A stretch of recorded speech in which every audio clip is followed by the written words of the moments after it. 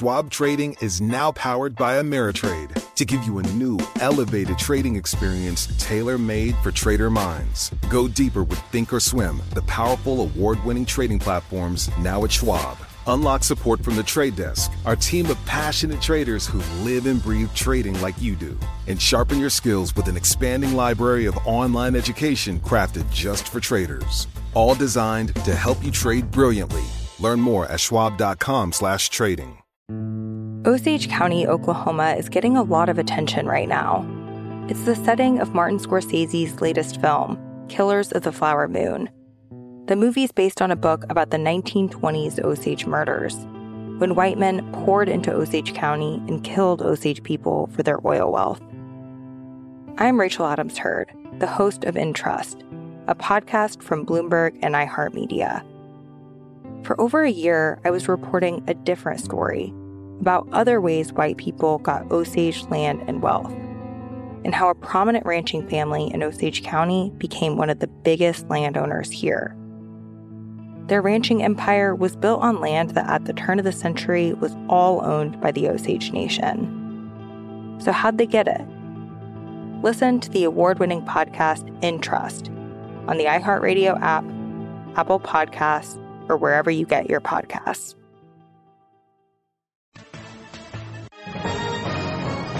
Global business news 24 hours a day at Bloomberg.com, the Radio Plus mobile app, and on your radio. This is a Bloomberg Business Flash. From Bloomberg World headquarters, I'm Charlie Pellet. Oil is lower, along with the Dow and the S&P 500 index. NASDAQ is higher. Let's head right over to the first word breaking news desk for today's afternoon call. Here he is, Bill Maloney. Good afternoon, Charlie. The Dow and S&P are lower today, giving up early gains, with the Dow currently lower by 61 points. S&P's dropped 6, but the NASDAQ is higher by 10. Over in Europe, stocks gain led by technology, telecom, and the financials.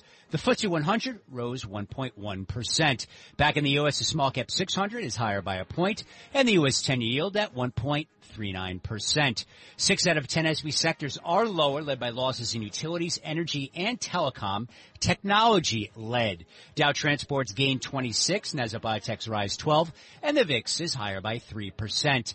Dow leaders to the downside included Chevron, ExxonMobil, and Verizon, while Intel, Goldman Sachs, and Visa led to the upside.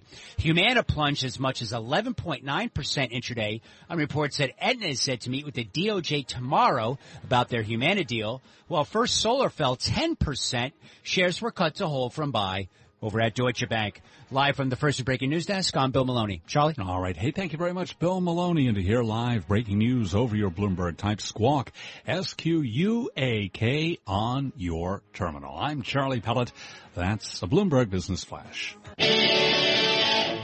You're listening to Taking Stock with Pim Fox and Kathleen Hayes on Bloomberg Radio.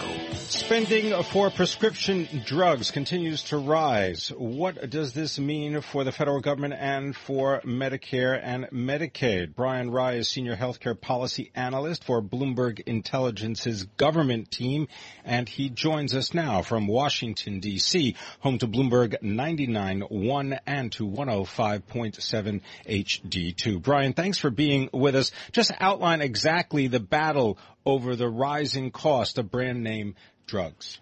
Well, certainly both Hillary Clinton and Bernie Sanders and several other Democrats have made it a hot topic this campaign season.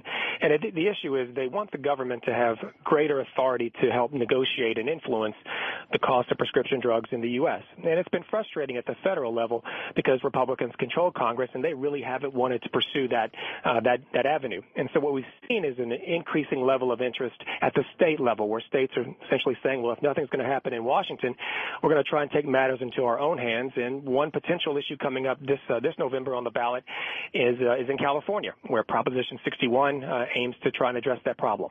Tell us a little bit more about what that proposition would do, and how does it dovetail, complement, or maybe even be at cross purposes with what is on the books at the federal level? Sure. Well, the proposition essentially says that, any state agency within California, their Medicaid program, for example, Medi-Cal, and other agencies, whatever price they pay for their drugs could be no higher than what the Department of Veterans Affairs pays. And why is that important? Well, the VA is actually able to negotiate drug prices themselves, something that the government can't do with the Medicare prescription drug program, and that's a key difference.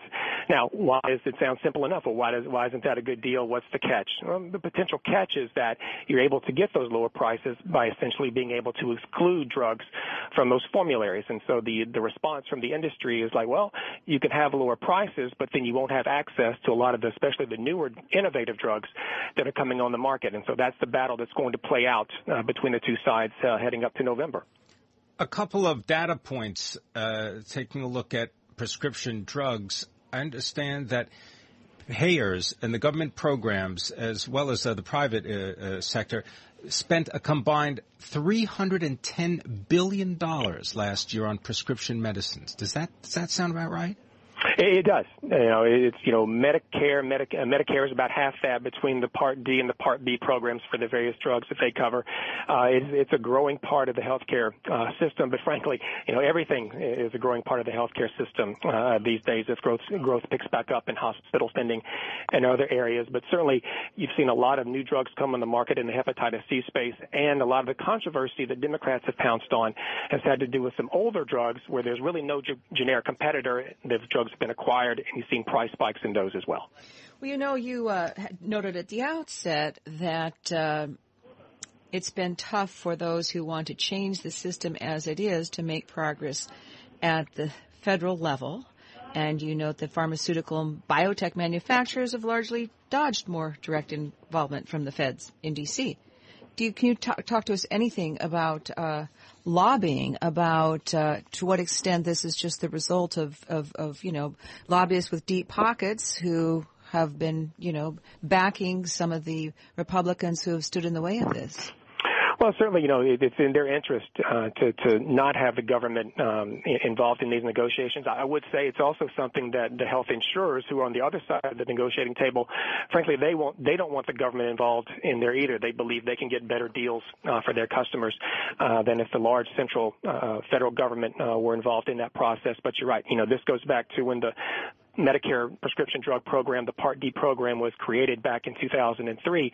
It specifically prohibits the government from interfering in those negotiations between drug makers and insurers. And so that means an act of Congress is required to change that. This isn't something that a president, whether President Obama or potentially a President Clinton, could change on their own. And again, since Republicans control right now, at least both the House and the Senate, that's been a pretty effective stumbling block to get anything done.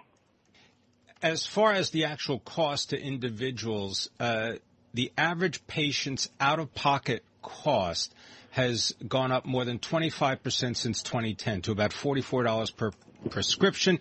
For generic drugs, of course, it's remained about 8%.